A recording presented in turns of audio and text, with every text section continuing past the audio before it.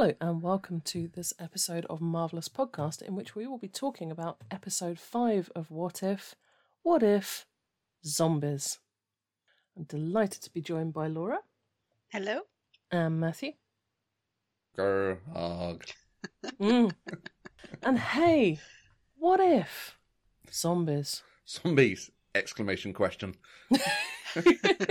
I mean, I'm wondering, just because of something you said ahead of this, Matthew, if being versed in zombie film culture is going to make this episode mean something more.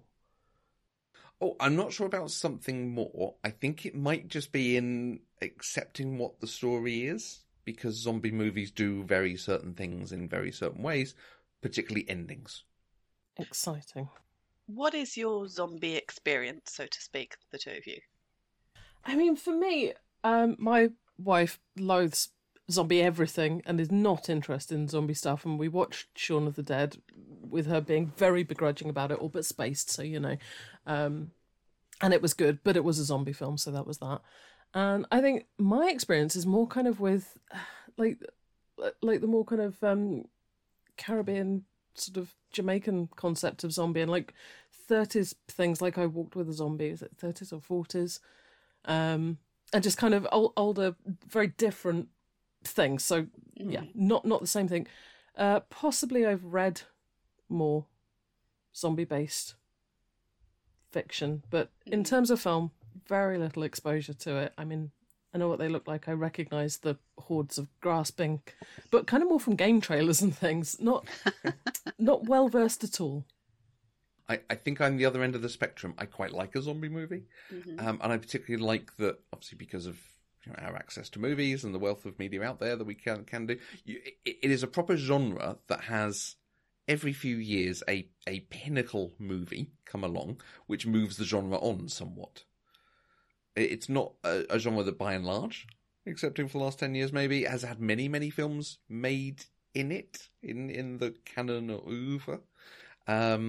So you can go Night of the Living Dead, Dawn of the Dead, and start coming up exactly as you say, to the modern 28 Days Later, Shaun of the Dead, and so on. There are probably others that should be occurring to me. But I also like that it does have these certain tropes and things that it sticks to about the sort of nihilistic approach, particularly, again, the ending of a zombie film. You can pretty much expect it, like, oh, okay, everyone dies. And that's the point. Constant vigilance or else.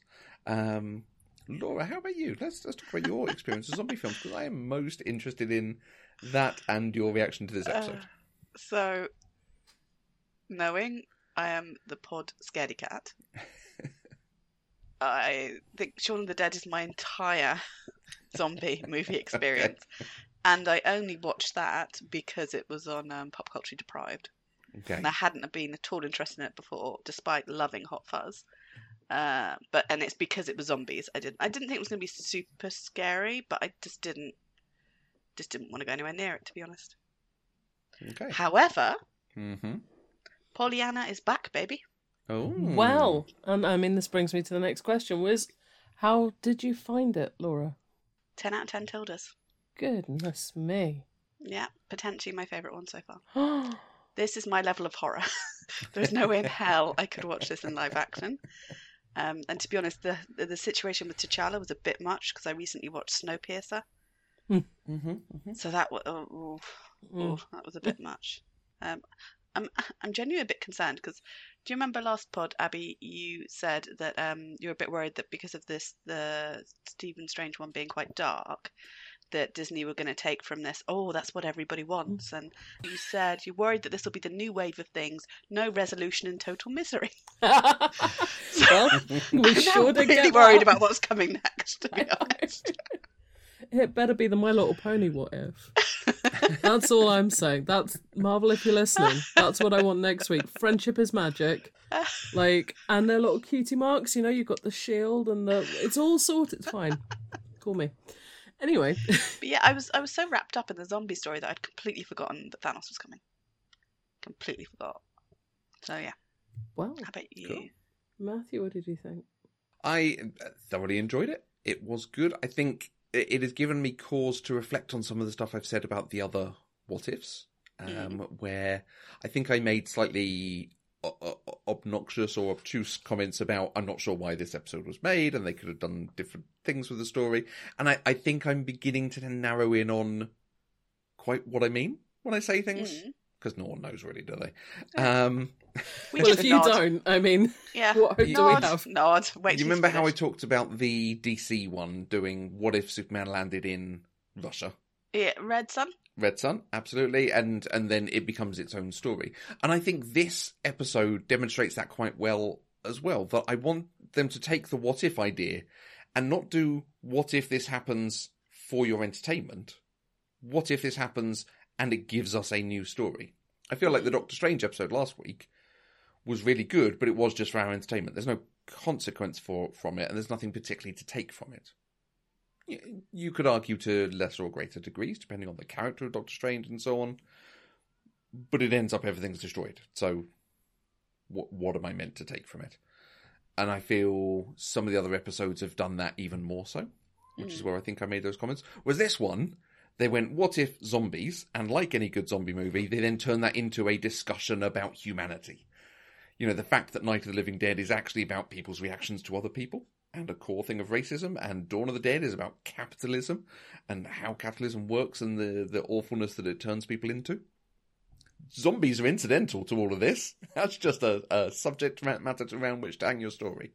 And in this, I feel like they did the same thing with a story about the immutability of the human spirit. In half an hour, it's hard to really make that work very well, which is why it's a 7 or 8, maybe, tildes out of 10. But it satisfied me in my what if once. All that said, Abby, what did you think of it? I really didn't like it. I'm sorry. Really? I really didn't like it. There were elements I liked. I was slightly annoyed with the kind of brutality of the end, because I was like, I know that's a really good end. That's just awful. That's incredible. And it took me a moment, I think. Obviously, Vision, always good to hear. And I'm sure we'll talk about all the different threads, but the Vision thread aside, I just didn't like it. And I think part of that is because, and I guess I don't really like zombie things. I mean, they're kind of gross, and there are just so many of them, and it does feel hopeless and pointless. And everybody dies at the end. That's the story, and the inevitability is kind of exhausting, I think. So do you think that's the end of this one? Well, they go into Wakanda and Thanos ruins everything because they have the last Thanos stone. In Wakanda? Yeah, at the end. I haven't picked that up. That's the end. It's super dark. That's like... I saw it was Thanos. Yeah. How do we know he's in Wakanda? Because he's standing in front of Wakanda. And the implication of the animation is they're inside the shield trying to get out. So they're about to burst through the shield. That as being outside the shield. Like they're literally about to break Thanos out and give him the Mind Stone. There's no surely. And even if they didn't, I mean, it doesn't seem like there's anything left. Okay. I read it more hopeful. And that they have the Mind Stone, they're going to Wakanda. I need to go back and look at it again. Because, I thought that it was more, yes, Thanos is still a problem. And so, so I was thinking, okay, so when do we see what happens next? Because he doesn't have the Mind Stone and the Gauntlet. Still missing. And I think this was why I asked you, it will be interesting to know your experience with zombie movies, because this is the thing zombie movies do. Everyone dies in the end. Okay. It is always dark and bleak, even if it looks like they've escaped and so on. And that's not necessarily true of all zombie movies, but traditionally in the genre, that is how it works. Please and say genre again. Genre.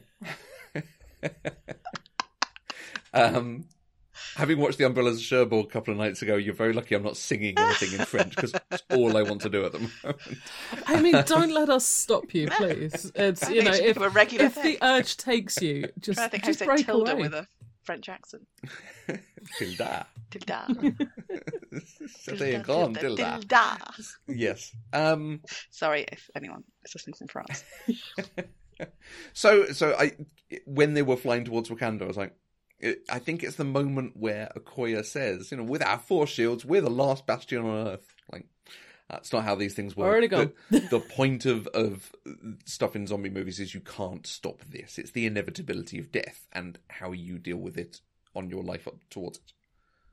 To get really worthy about what zombie movies mean, but and I will say the thing that I found really very difficult, I think, was obviously sort of T'Challa's various sentiments and thinking about that being Chadwick Boseman's one of his final contributions to Marvel and everything, and reckoning with these very key things in these episodes, and you sort of kind of, it's hard not to add those layers in.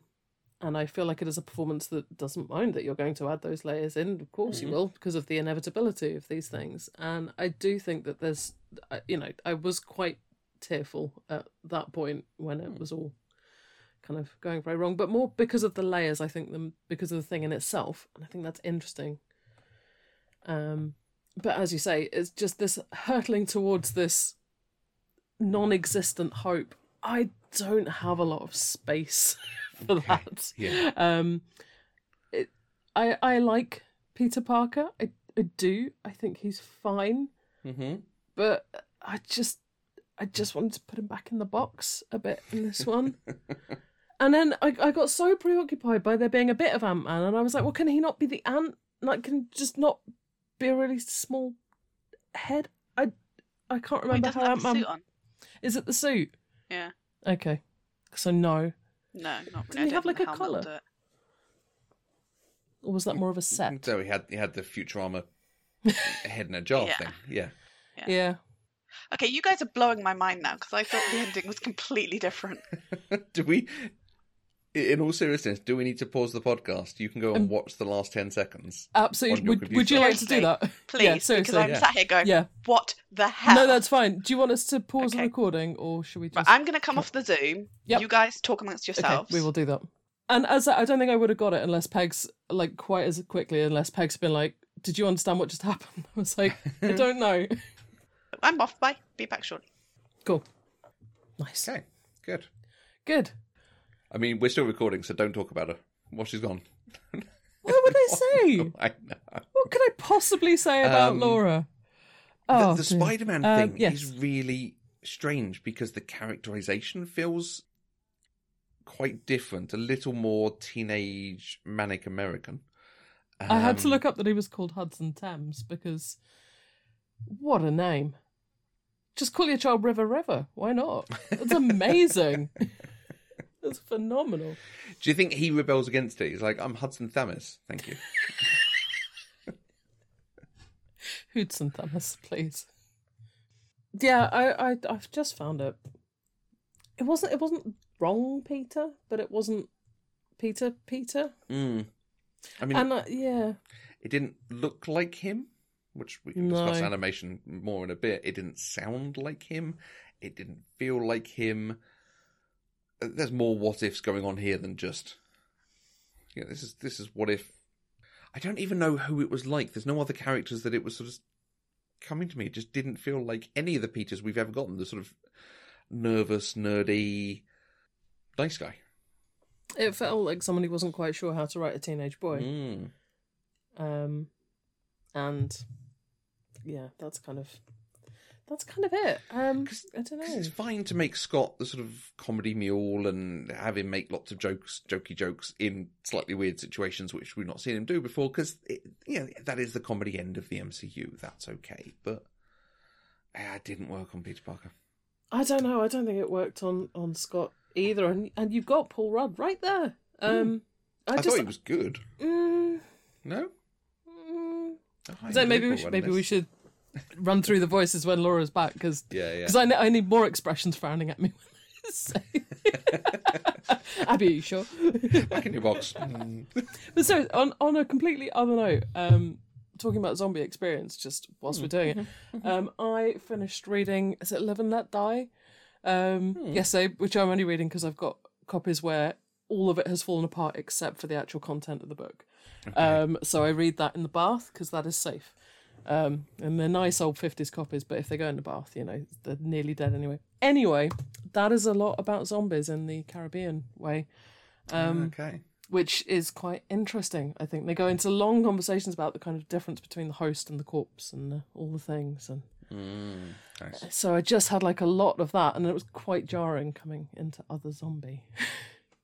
I'm still in two minds. Welcome back. Hello, Laura. I watched it a number of times. I think you're right. Oh. Probably. I don't know. I think you're probably right that he is in Wakanda. But the force field thing, I think it definitely looks like it could be them on either side. Okay. I mean, what you're saying, you obviously, as we've already talked about, you guys know zombies considerably better than I do. And in the one film I have watched, Shaun of the Dead, they do survive at the end. So... it's a slightly strange entry because it is such I'm saying very it's traditional an thing. anomaly. And maybe I'm only talking about the ones that I have seen that I have enjoyed to do that. No, it sounds like it makes Maybe. complete sense. I'm just wondering whether we still may get another episode on this one next season or something. I would be interested in it. So it's not necessarily that Spider-Man et al. Are dead. The thing is, even if they're not, everyone else is. Well, everyone else is infected, and there's this whole thing that there was potentially a cure. The reason I was more in the hopeful camp is because the idea that there was this idea of a cure. But wasn't that just with the Mind Stone? Vision's trap? No, because I still took it that he had been successful, but what he'd not been successful in is using it against Wanda. Because her powers were too strong. Because her powers were rejecting it. Because the thing is, we saw Scott get bitten when Hank and Michelle Pfeiffer come out of the little quantum vehicle. We see Scott get bitten then. And yet, yes, most of his body's missing, but he's not zombie now. True. So I am going to sit in my Pollyanna seat and think that we're going to get another episode where they find a cure and everyone's fine, who wasn't killed. Well, I think that is a perfectly decent thing to want to hold on to after all that. And Yes. I hope you're right. Anna? If it's not, I think I still like it, but it's probably more a 7 tildes. Oh, no. Okay. I think it would be great if they came out and subverted the genre. Having gone so fully into it, I think it would be delightful to see. If next season is just all the same what ifs, and then somehow it kind of flips that again. So much potential. Anything could happen. Something I think is interesting, you were saying before we got into whether Laura understood the ending or not, when Matthew, you were talking about how the kind of the how your feelings about the series have changed as we've gone along a bit. And I do think that we talked last pod about them setting us up for stuff in the next iteration, the rest of phase 4. But this, it really feels like it's escalating as we're going through these what ifs. It's getting weirder. If you think how now looking back bland Captain Carter was as far as weirdness, it does feel like it's escalating. Yeah, they've gone from apparently small changes to ending universes, and I mean that's 2 for 2 potentially. And yeah, I think it's really interesting that we got in the last episode we had this kind of fixation and sort of desperation destroying a universe, and then as the Watcher frames it in this one, it's hope that potentially destroys the universe. I thought that was, to go from one to the next in the space of 2 episodes, like really what is next week? Really? Yeah. Is it a trilogy? And also that the whole idea that even the quantum virus came from love and hope. Big H and little h. Yes. What did you think about that? I thought it was quite cool. That's where it came from. It's weird that quantum virus is exactly like zombie. No? I mean, zombie's a symptom, isn't it? I mean, it's a condition in Final Fantasy. Yeah, again, different things can treat it in different ways. as I've been thinking of other films I could reference to talk about this. Warm Bodies, Nicholas Hoult, well worth watching, has an interesting thing where zombies are going from stage to stage to stage into this sort of ghost wraith state, which was quite interesting. But then there are others. I mentioned 28 Days Later. Is it 28 Days Later? Yeah. What's the one with Christopher Eccleston? It's the one with him out of Cillian Murphy. I mean, it is Cillian Murphy, not him out of Cillian Murphy. Because there's one that's zombies and there's one that's Sandra Bullock in Rehab, isn't there? And they've got quite similar names. Don't look at me like 28 that. Days Later is Cillian Murphy, I'm sure. There is okay. If it is, there is definitely an inverted commas zombie movie that is not actually zombies. It's a virus that was being tested on animals that got out by protesters, which might be 28 Days Later. I mean, I haven't seen it. But... I think it is 28 Days Later. 28 Days. Okay, the Sandra Bullock Rehab comedy is 28 Days. 28 Days Later. There are zombies. I don't know if the two. It might be a prequel. What a double bill! What I would watch Sandra Bullock being a movie night, fighting zombies in some way adjacent to zombies. I quite enjoyed in this something that we've called out elsewhere as being not very good. I quite liked in a couple of moments they used lines from the films with characters that we know them from in slightly different ways that made them funny again. The bit where Banner is when Iron Man shows up at the beginning and he says, "Oh, Iron Man's here, you guys are so screwed." And he does that when Thor turns up at the end of Infinity War. Oh, he does, doesn't he? And I think, and I can't remember because it's a Captain America film and those are the ones that I struggle with, Bucky has a line when he defeats Cap where he says something like, "This is the end of the line." It's so cold. Isn't that the line when he falls off the train? No, they say, because they say to each other in the films, until the end of the line, we'll always be there for each other. And the way Bucky says it, it's so cold. Yeah. It's really, Actually, I liked it for that. It was great, I like this using things in a different way. That should be where we see the sort of what if thing happening. Because these are still the same characters with a lot of the same experiences. Certainly in this one, because it starts as a movie is starting. It's very similar. I'll surprise nobody to know that I didn't pick up on those, but I did notice that people were saying those lines in a way that suggested they were important. So now I know why. when someone turned and winked at the camera. Yeah. I've quite liked that throughout the episode. So I know some of the jokes you've not been a fan of, Matthew, but I quite like that little nodding. I think one of the things that I'm finding fascinating, looking back, and even the second time I watched it, is I just can't keep in my head that Bucky is even in this episode. And I don't know if it's because he's Bucky with the good hair, or if it's just because he doesn't seem anything like Bucky in any way, shape or form. I just blows my mind. It's like, oh, he's there. There he is. Doing that.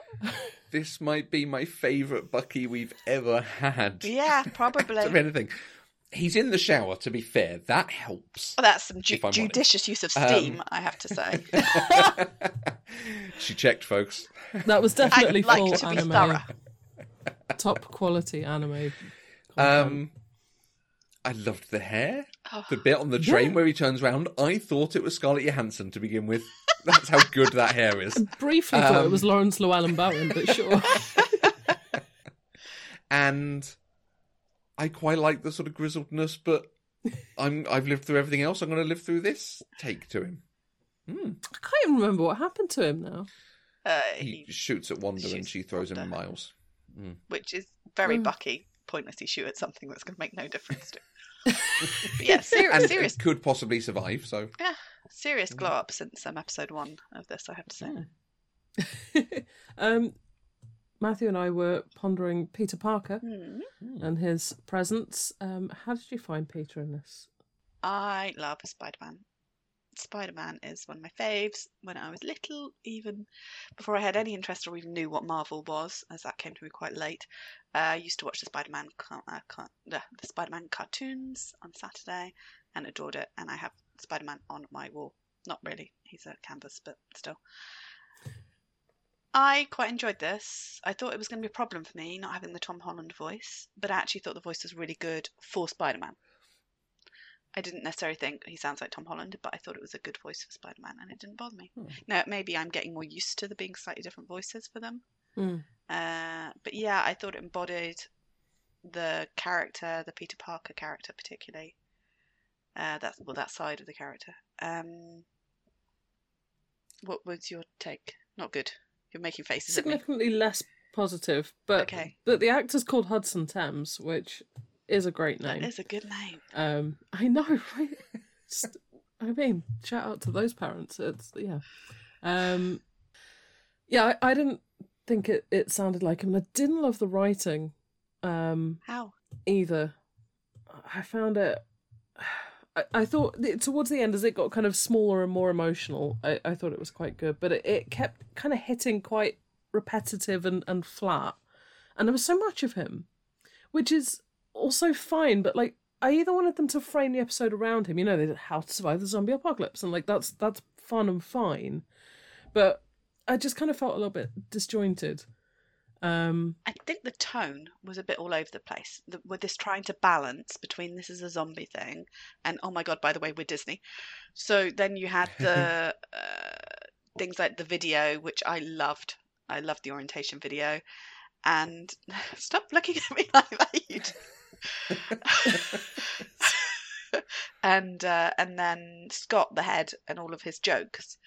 It was a bit kind of I wasn't emotionally invested in this at all, but then I'm not sure I've really been in any of these animated ones. Even when there was Tilda. What? Sorry, Matthew.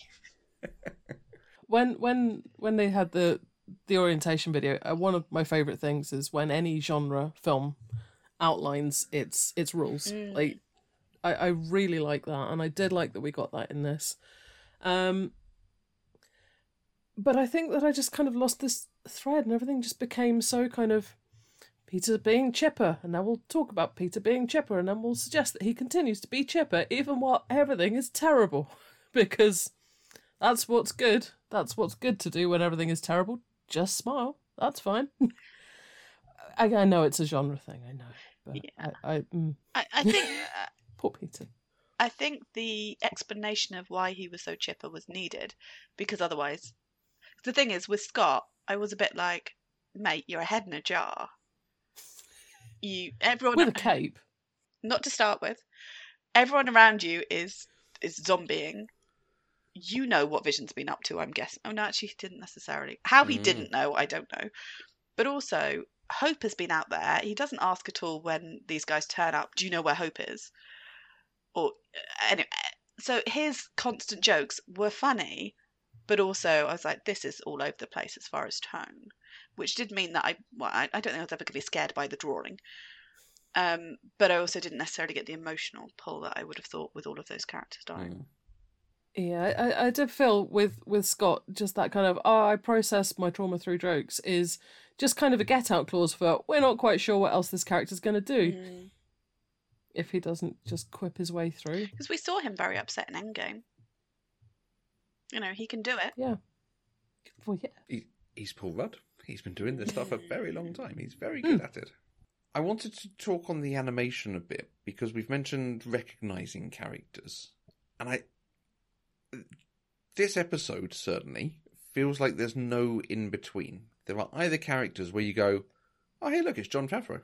Oh, hey, look, it's the lady who plays Sharon Carter, whose name I can't remember. I forgot Sharon. Thank you very much. Or you go, oh, that's supposed to be Bruce Banner. And wait, who's that guy? And then you look him up, you go, oh, it's David Dastmalchian from Ant-Man. Didn't get that at all. Good, yeah. It felt like there was no in-between. There was no one who I'm like, I can kind of see it. They either did really well, which means they can do it, or they didn't do it at all. It slightly felt like they only gave them reference materials for half the characters. Yeah. Which is not impossible. I mean, these things do happen. But reference materials are... There's 25 famous films, actors. for God's And there's sake. many films that... it's so... It's possible that they just had, I don't know, very specific material. Maybe they've never seen the films. Maybe some of the actors have likeness rights Maybe. on contracts. That's not impossible. Because that's why the Avengers game looks so different. It's because they're not licensing it in the same way. Banner was interesting because I don't think he looks anything like Ruffalo. But then there's this one stage where I think it's when they're talking about Peter being Chipper, and he puts his hand on Peter's shoulder, and he does this thing with his lips, which is just so Ruffalo that it was ridiculous. This kind of like Percy type pursing his lips thing, which I'm not pouting at both of you, but it was just so like suddenly it was like, oh my god, there he is, and then it went away again. But it's really clever when they do it. I can't draw as well, so I feel very bad. Yeah, there is that as stick well. people if I was doing it. But I feel like in the what if the world lost its mightiest heroes episode that had Mark Ruffalo, Bruce Banner in it, I feel like he did look like Bruce Banner. No. So I don't think it's the same people. oh, are they all being done by different? I would say it feels like something that's been spread around the studio. There's at least Right, okay. 3 studios involved, I think. Okay. But I thought he looked the same, or similar enough. So I found that very interesting. I thought that. I think when I'm talking about some of the things that I found kind of annoying choices that they made, it reminded me that Kurt from Ant-Man is in there with his constantly shouting Baba Yaga, as if that is an entire personality. I just There was no dude, point for. give him more. I think the only reason that was in there is so that people knew who the hell he was. Yeah, but like once would have been enough. But also, it didn't. Baba Yaga was. These are zombies. Well, Do you know? It wasn't. Scarlet Witch is a witch, but Yeah, but he still. didn't know Like, that she was going to be it would have there. been fine if he'd said that when he saw her. Yes, that would have made more That sense. would have been Yes, amusing I will in give that. character. And if you hadn't got who he was throughout, then you would have been like, oh, I see. But I found out almost on verging on the offensive, really. It was just very It's like a catchphrase, isn't insipidly it? And odd. it's just Yeah, drop it in. that's a weird thing to do, Mm. I think. Sharon was there, though. Sharon was. You reminded me. I mean, I've forgotten what she did. Did she say she liked spying and makeup or something? No. I've forgotten. Well, I think What'd it she has a say? thing of she's the blonde Bond, Yeah. is okay. her intro in the orientation, and then Okay. and then Cap turns her into a zombie. Yeah, I did. Oh, she takes her happy, doesn't she? Yes. Yeah, Sorry. she does take that happy. But in when it comes up on the screen of her powers or her special skills, it's got eulogies at the end, which really did Eulogies. make me laugh. Yes, Yeah, because that's that's good. the thing that he would have seen. That's a funny joke. And how I got from that to makeup. No, I don't Maybe think it's just because she was the only person wearing makeup in the Maybe. episode. Mhm, maybe. And to be fair, I'd forgotten she was in it. And I Automatic. did like Happy with his blam blam, and then when he was zombie happy, Yes. slower blamming. Yeah. Poor old Happy. I feel like that's a slight in reference thing to the making of some of these, because very famously, Chris Pratt used to go pew pew when he was shooting on set, and they had to reshoot stuff to stop him doing that. And I think Kate Blanchett didn't know how to fake stuff until she was throwing sugar packets at people. So I think it's a slight reference to how some of these actors do not know what they're doing when it comes to action stuff. I think that sounds perfectly plausible and quite in character for Jon Favreau. But on the animation of the presentation of different people, I loved Zombie Wonder. I loved Zombie Yeah. Wonder. That's a good villain piece. I really like that. And that sort of is that glimpse of Dark Wonder that we may or may not ever see, but I really enjoyed it. I'm like, oh yeah, she's actually quite terrifying. Was that when Okoye says to Vision, why didn't you it was not, she doesn't say why didn't you take her out, but it's basically along those lines. Like, how? How would you do that with a normal Wonder, let alone the zombie version? It was nice to see the kind of scope of her power as well. I mean, we've talked a lot about how in live action it's been difficult to convey her. And I think it was really nice seeing her given her rightful place as being, oh my god, she's one of the really big, powerful ones. In that it was the reveal of this is the worst possible thing that you'd have to go up against would be her having been turned. Yeah, and I thought that was really well done. And of course, Vision again. Let's talk about Vision, because I mean, I must say, as soon as Paul Bettany spoke, I drew nearer. I said, oh, thank you. Oh, you're here, now I can listen. Basked in the audio I'm ready. goodness. I will listen to all your words, which were beautifully delivered, and it was a joy and a delight. And I mean, what a great performance from Paul Bettany. Just so joyous and sinister and weird. And I sort of wish it wasn't in the zombie episode. I wish it had been literally anything else, because I could watch that story all day. I wish that had been an episode of WandaVision or anything. A whole separate what if. But I really enjoyed that take on Vision and kind of, everything. Just everything. It seemed exactly like something Vision would do, having gone through this incredible ethical series of dilemmas that have almost broken him down. He's come down on the side of feeding humans to Wanda. And that's love, isn't it? Which I thought that Banner was very dismissive of. I thought we'd established that love was the most important thing in the universe. He's like, you did it for love? You couldn't have done it for a biscuit. You did it for love. Little thing like that. On Wanda, it did get me thinking. We were talking last episode about her being a Nexus being. So what the hell does that mean then if the Nexus being is a zombie? What does that mean for other planes? Interesting. I still think it is that she exists on all the different planes, but it's the same version of her. I think that was where I fell down on it. So I looked it up, and I'm still not any clearer, to be honest. Okay. So this is the MarvelFandom.com. One Nexus being alone supposedly exists on each of the parallel worlds of the multiverse. Personifies the character of their respective realm and serves as the focal point or anchor of that reality. Yeah, I don't think this is a question we're meant to ask. Okay, fine. I think is the point. Fine, okay. Maybe. But it does remind me of something that somebody pointed out, which was that we had the multiverse introduced in Loki with all these different Lokis. But so far, everyone we've met in all these multiverses has been the same. Yeah. Although in Loki, did we see anyone else's variants who looked different? Was it only ever Not that Loki's? we were told. Maybe it's something about Maybe Loki's. it's just Loki. Yeah. Oh, I didn't think of that. Just going back to the discussion on Vision. I mean, it 100% looked like Vision. Yeah. I think the red mechanical look helps in designs and things like that. It's harder to confuse him. But it 100% sounded like Vision. Yes.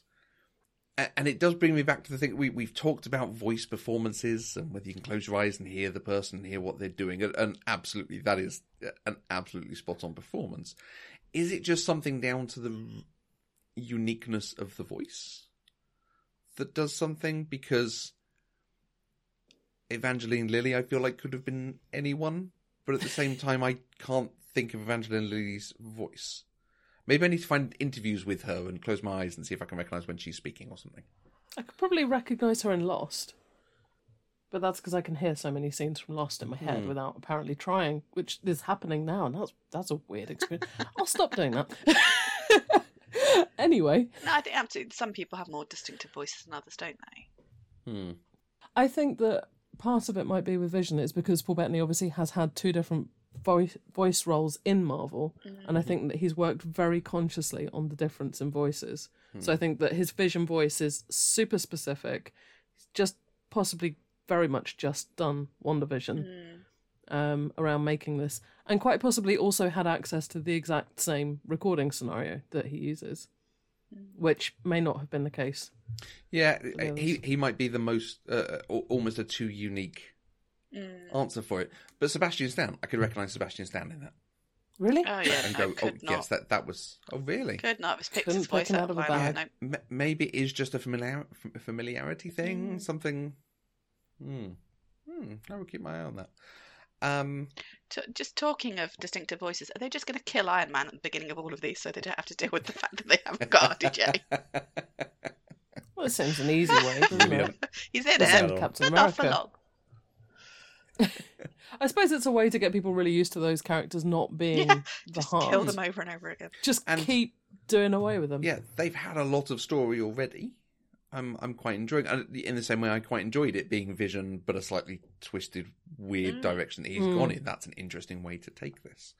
And if I can segue, talking on other characters who may or may not have gotten time, I feel like I should give them a point when they could show the death of Black Widow and they don't. Yes. Given how much we've had to watch it, I mean, this still leaves them on negative points. But given they could have done that twice in this episode and we didn't have to see it, I'll take it. And the placement of this episode in the timeline is kind of interesting because we see 5 of the Avengers getting off a jet to fight the zombie thing. And I quite like that it's, if you then infect the world's mightiest heroes, it's really hard to stop it at that point. I don't think we see what happens to Black Widow. No, I assumed she got zombied. And she's one of 3 characters on Earth that I can think of that we don't see what happens to them.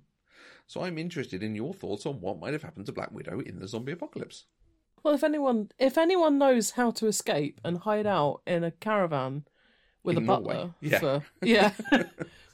we know it's her. So I like to think that she's just waiting until the inevitable has happened. All the zombies eat each other, they get hungry, they die out, and she walks the earth alone. Much as I love her, I do not believe that she survived zombie Hawkeye and Cap. Okay. I've forgotten zombie Hawkeye. Although, God, that was... I was saying Black Eye. That was Black Eye. Black Eye. Oh, that's like a child villain or something, isn't it? He's got a chimney on him. Black Panther was there at the time. And got yoinked out by Vision. So maybe that's been fed to Wanda already. Oh, good. That's dark. It's darker than I thought you might go. But okay. I'm just taking it logically. The next character I'd like to know how they might perform in the zombie apocalypse is James Rhodes. Oh.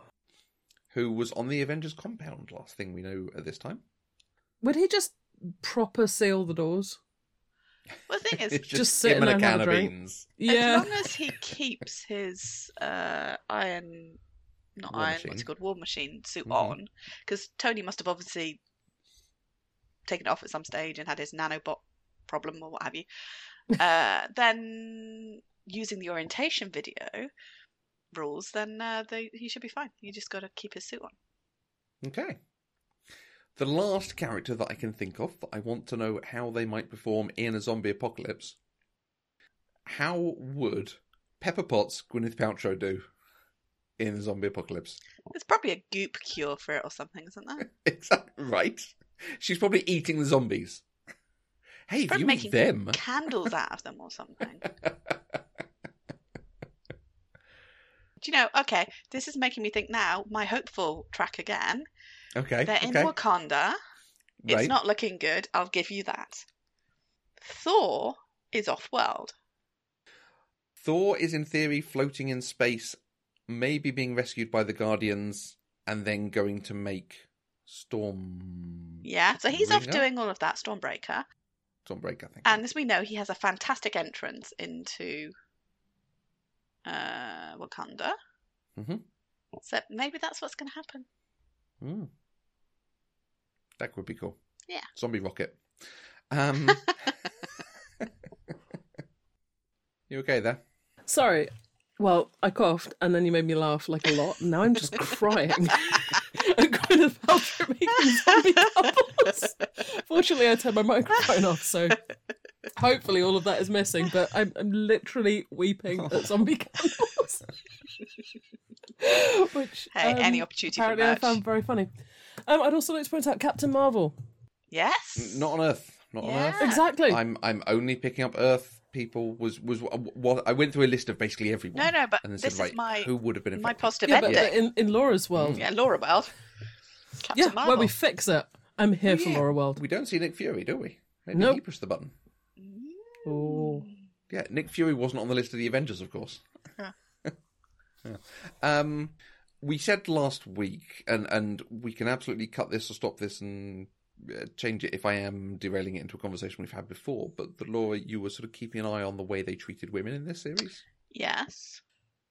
Because I sort of feel this episode hasn't helped any of the Yeah, arguments. I must say on this one, I really felt this did not help because we had multiple protracted female characters sacrificing themselves, sometimes in ways I felt were kind of out of character. And just to kind of, what end? Further the man's emotional story, Indeed. maybe? Yeah. But I don't know if it's because I've noticed it, I'm looking for it, and now I'm reading it where it doesn't exist. I did start trying to make a list of, starting with, at the beginning of this episode, who are still survivors. How does it go on a gender split with then who the hell's left at the end? Now, I mean, there are all guys left at the end, so that's quite clear. But I then ran out of time with trying to work it out because anyway. But I don't have such a problem when it's someone choosing with agency to sacrifice themselves. So Hope's decision, Hope. I think Okoye to a degree. She said, "You guys go off." Okoye is a warrior. Okoye, they are running, and Okoye is grabbed and pulled back in, and we just assume she dies. It's an absolute nothing that I feel like would have landed better if that had been Bucky. Given that the same thing basically happens to Bucky a few seconds later, I think seeing them running and she grabs Bucky and kills him would have been like, oh, stuff's gotten serious. I felt like Okoye was a step too far for me. Yeah, interesting. I'd thought about it enough to the point that I started listing people.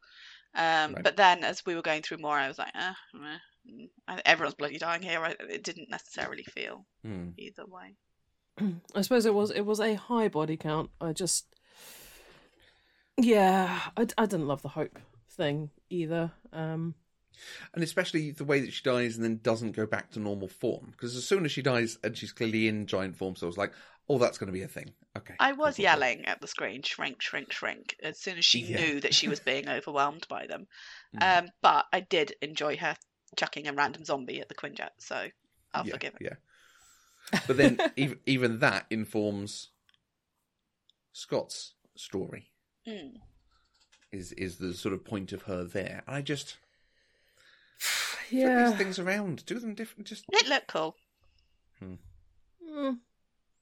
We've not seen Giant Wasp before. No, that's true. No, we did get Giant Wasp. We've also not seen Scott as a head in a cape yelling Wingardium Leviosa. Which I did enjoy. And I'm not really a Harry Potter person.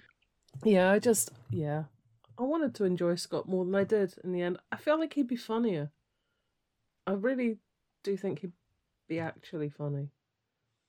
I found it funny, but I will admit I like stand-up, and that felt like, what if someone was doing stand-up in the zombie apocalypse? What's the like, let me hit you with some zombie puns, folks. You'd be like, do you know what? We don't need this. Hey, guys, what's the deal with zombies? Yeah. I don't know. It just... It irritated me, I think. That's who we ended up with. But I'm going to need to have a mini rant about Marvel's advertising. Go for it. Wouldn't this have been so cool if we hadn't known it was zombies? I'm just thinking at the beginning that they do a really good job at the beginning of not really showing what's going on with with Iron Man and Wong and Strange. And then it's only when they start eating Ebony Maw that Banner is like, whoa, wait a second, that's a bit too far. I was just thinking, how cool would it have been if we didn't know that's what it was going to be? And then he turns around and it's zombies. And similarly, my fault because I watched the bloody trailer, but in the trailer they show Cap zombie. And even though they told us that he was zombified, I think he's the most kind of disturbing looking one for me. Particularly because the way they sort of play with the jaw and the fact that it's Cap. And it's or that Cap anyway. We didn't really see Falcon very much to be able to sort of have the similar feelings. And then it was almost like it was a reveal of showing him, with the dark, being in the dark and the shadows and that. And then suddenly, again, if I hadn't seen that scene, I just think, you're kind of robbing your storytelling unnecessarily.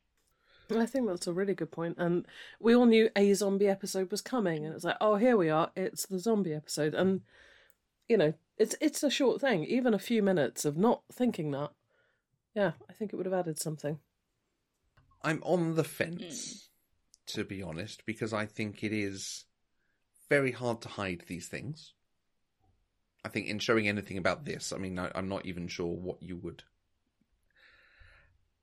you can call it in different ways, but how you advertise it and share that thing. And I think when you sort of step outside it, and if we're talking the marketing and we're talking from a marketing perspective, saying it's zombies is going to get a lot more eyes on it than not saying it's I know, zombies. I'm just talking about the pure... Now, maybe...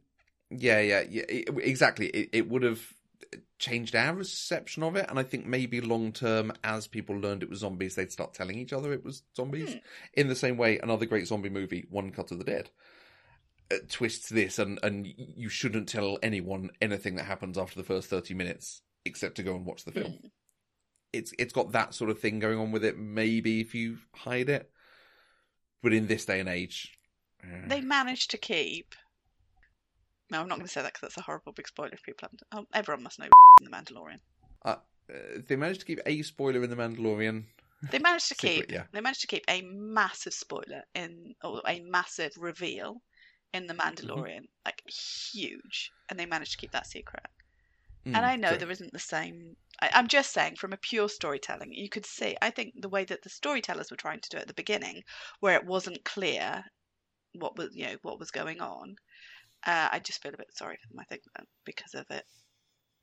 The marketing machine, it has to be run. Yeah. Yeah, it would have been really interesting to watch and be like, oh, what's going on Earth? Earth is different. Because I have to tell you, I wouldn't have gone zombies. That wouldn't have been where my mind would have particularly gone. that scene where you suddenly realise they are eating. Exactly. I mean, that's the horror. And I wonder if, in a sense, they're hoping to just kind of... Like, maybe they felt that was a bit strong. Yeah, maybe. So they almost had to trailer that in, because it is... Even so, it is a gross shock, which is quite big. And whilst I don't like it, I can appreciate that as a big kind of, oh, you know? You don't often get moments like that in these things. So I wonder if it's almost tempering that a bit. And I think also a lot of people really don't like zombies. Not least my wife, but I certainly have seen a couple of people on Twitter saying, okay, someone tell me, do I need to watch this? Is it good enough that I need to watch this zombie thing? And I think my answer would be, it's a zombie thing. Yeah, don't watch this if you don't like zombies. Yeah. Like, it's a lot of people that you possibly haven't thought about dealing with a zombie apocalypse, failing to deal with a zombie apocalypse. So, yeah. So you won't miss did much. P watch it? Yeah. Yes, she refused to watch it a second time. I think we agreed that it was our least favourite so far, and it was a zombie thing. But I think there's a difference between least favourite and perhaps not good, and I think that it's interesting how many characters and moments there are in this, considering how short it is and how many zombies there are in it. You take up a lot of time. But Pete did have a question for you both, which is, what does zombie Thanos want? And I thought that was an interesting question. That's a very interesting question. Brains. Yeah. If only he had a brain. Well, probably to use the... In fact, why the hell is he even there? Because if he's now zombie Thanos, he really should be using the Space Stone to travel around the universe and infect more people. I mean, maybe he's just got his stone. Well, maybe he just wants the set. That's the thing I'd assumed. He's now landed on Earth and has been zombified somehow on Earth. I think there's an implication that this is stuck to our planet at the moment, pending the Space Stone or something. But once zombified, having the Space Stone, if this is a virus that encourages them to bite other people because that continues the virus, I would assume. Then if there's no one else left to bite, use your Space Stone and go and find another planet. Well, Short Stone, what he wants is the Mind Stone. But does he still? But then the question is, isn't that then why the Watcher says that their going in is going to cost the universe, not just Earth? It's the universe, because I guess that will let zombie Thanos out. And then zombie Thanos... He doesn't need the Mind Stone. He's got the Space Stone there. He could travel. But if he got all of them, he could shape the universe in whatever way he wants. Just a big brain. And everyone can chew it. And it will be all you zombies. Yeah. Do zombies like shiny things? Are they like magpies? Not traditionally. but this is a different zombie take. This is a zombie take, because I would say, why did Iron Man and Wong show up and start killing dudes? Like, why them particularly? I'm sorry, I now have in my head bedazzled zombies. Smaug, but a zombie. Yes. Yeah. Oh no. Yes. Oh gosh. Yeah, so many questions. Do we have any more points? I see that we've been talking about this for quite a period of time, and I suppose there was quite a lot to discuss. Have we missed anything? Have you got any more questions, Matthew? I don't. Those are my big ones, I'm afraid. Okay. Sorry. That's fine. One thing that, just in passing, I thought was interesting is this is the first mention of Uncle Ben in the MCU. He's never been acknowledged before. Mm. Given he's such a big character previously in the Spider-Man mythos. Yeah.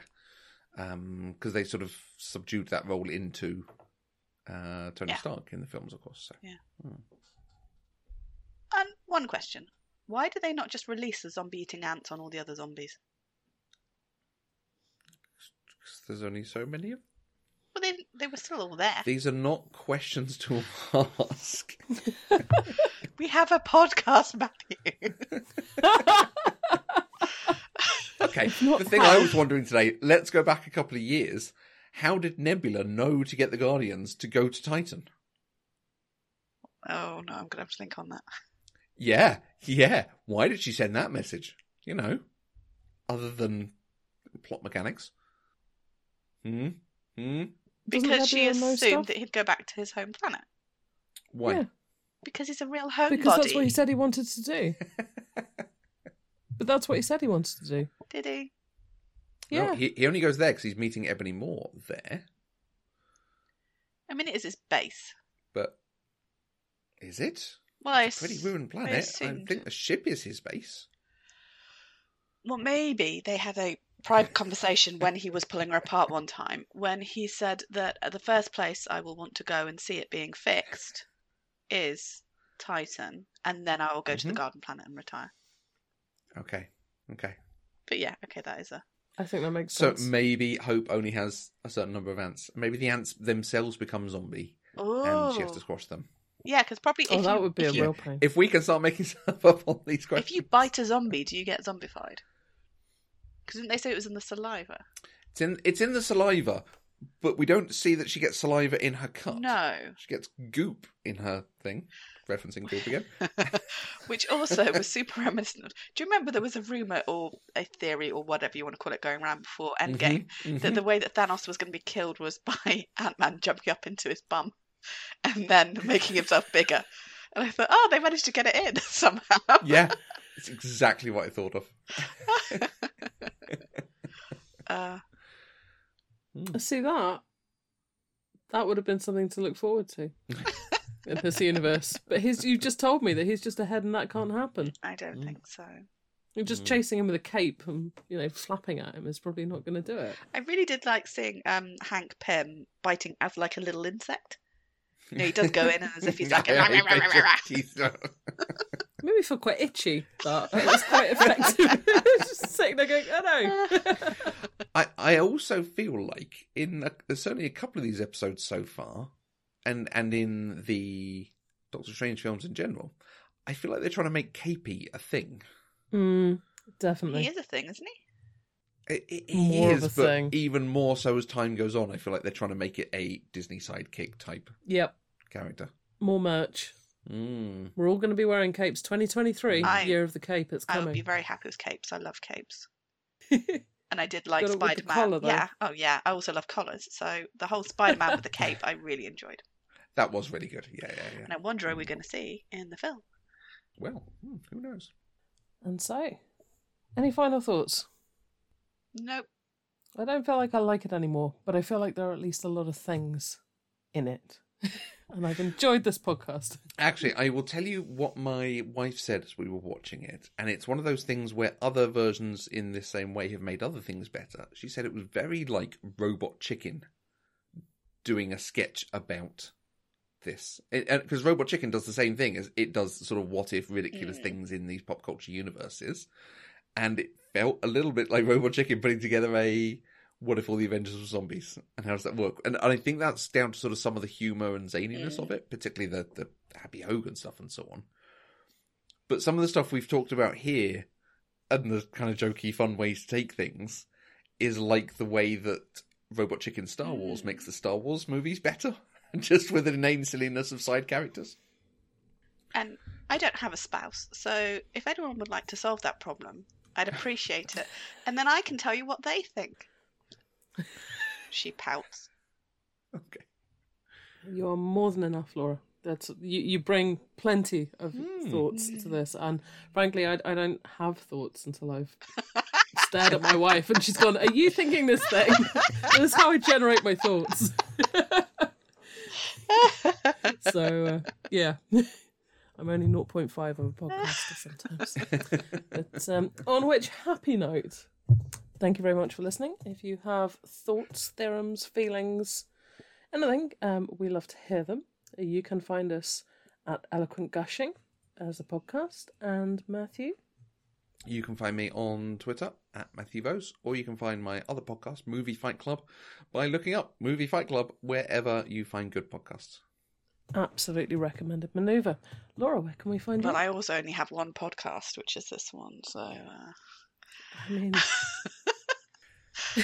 You mentioned a podcast called Pop Culture Deprived earlier. I did. Oh, and I have actually been on that one. So you by all means go and listen to Pop Culture Deprived, only the episodes that I'm on, as those obviously are the best ones.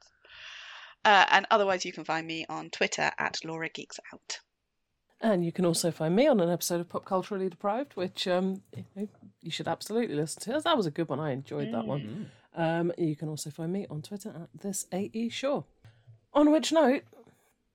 Grr, og.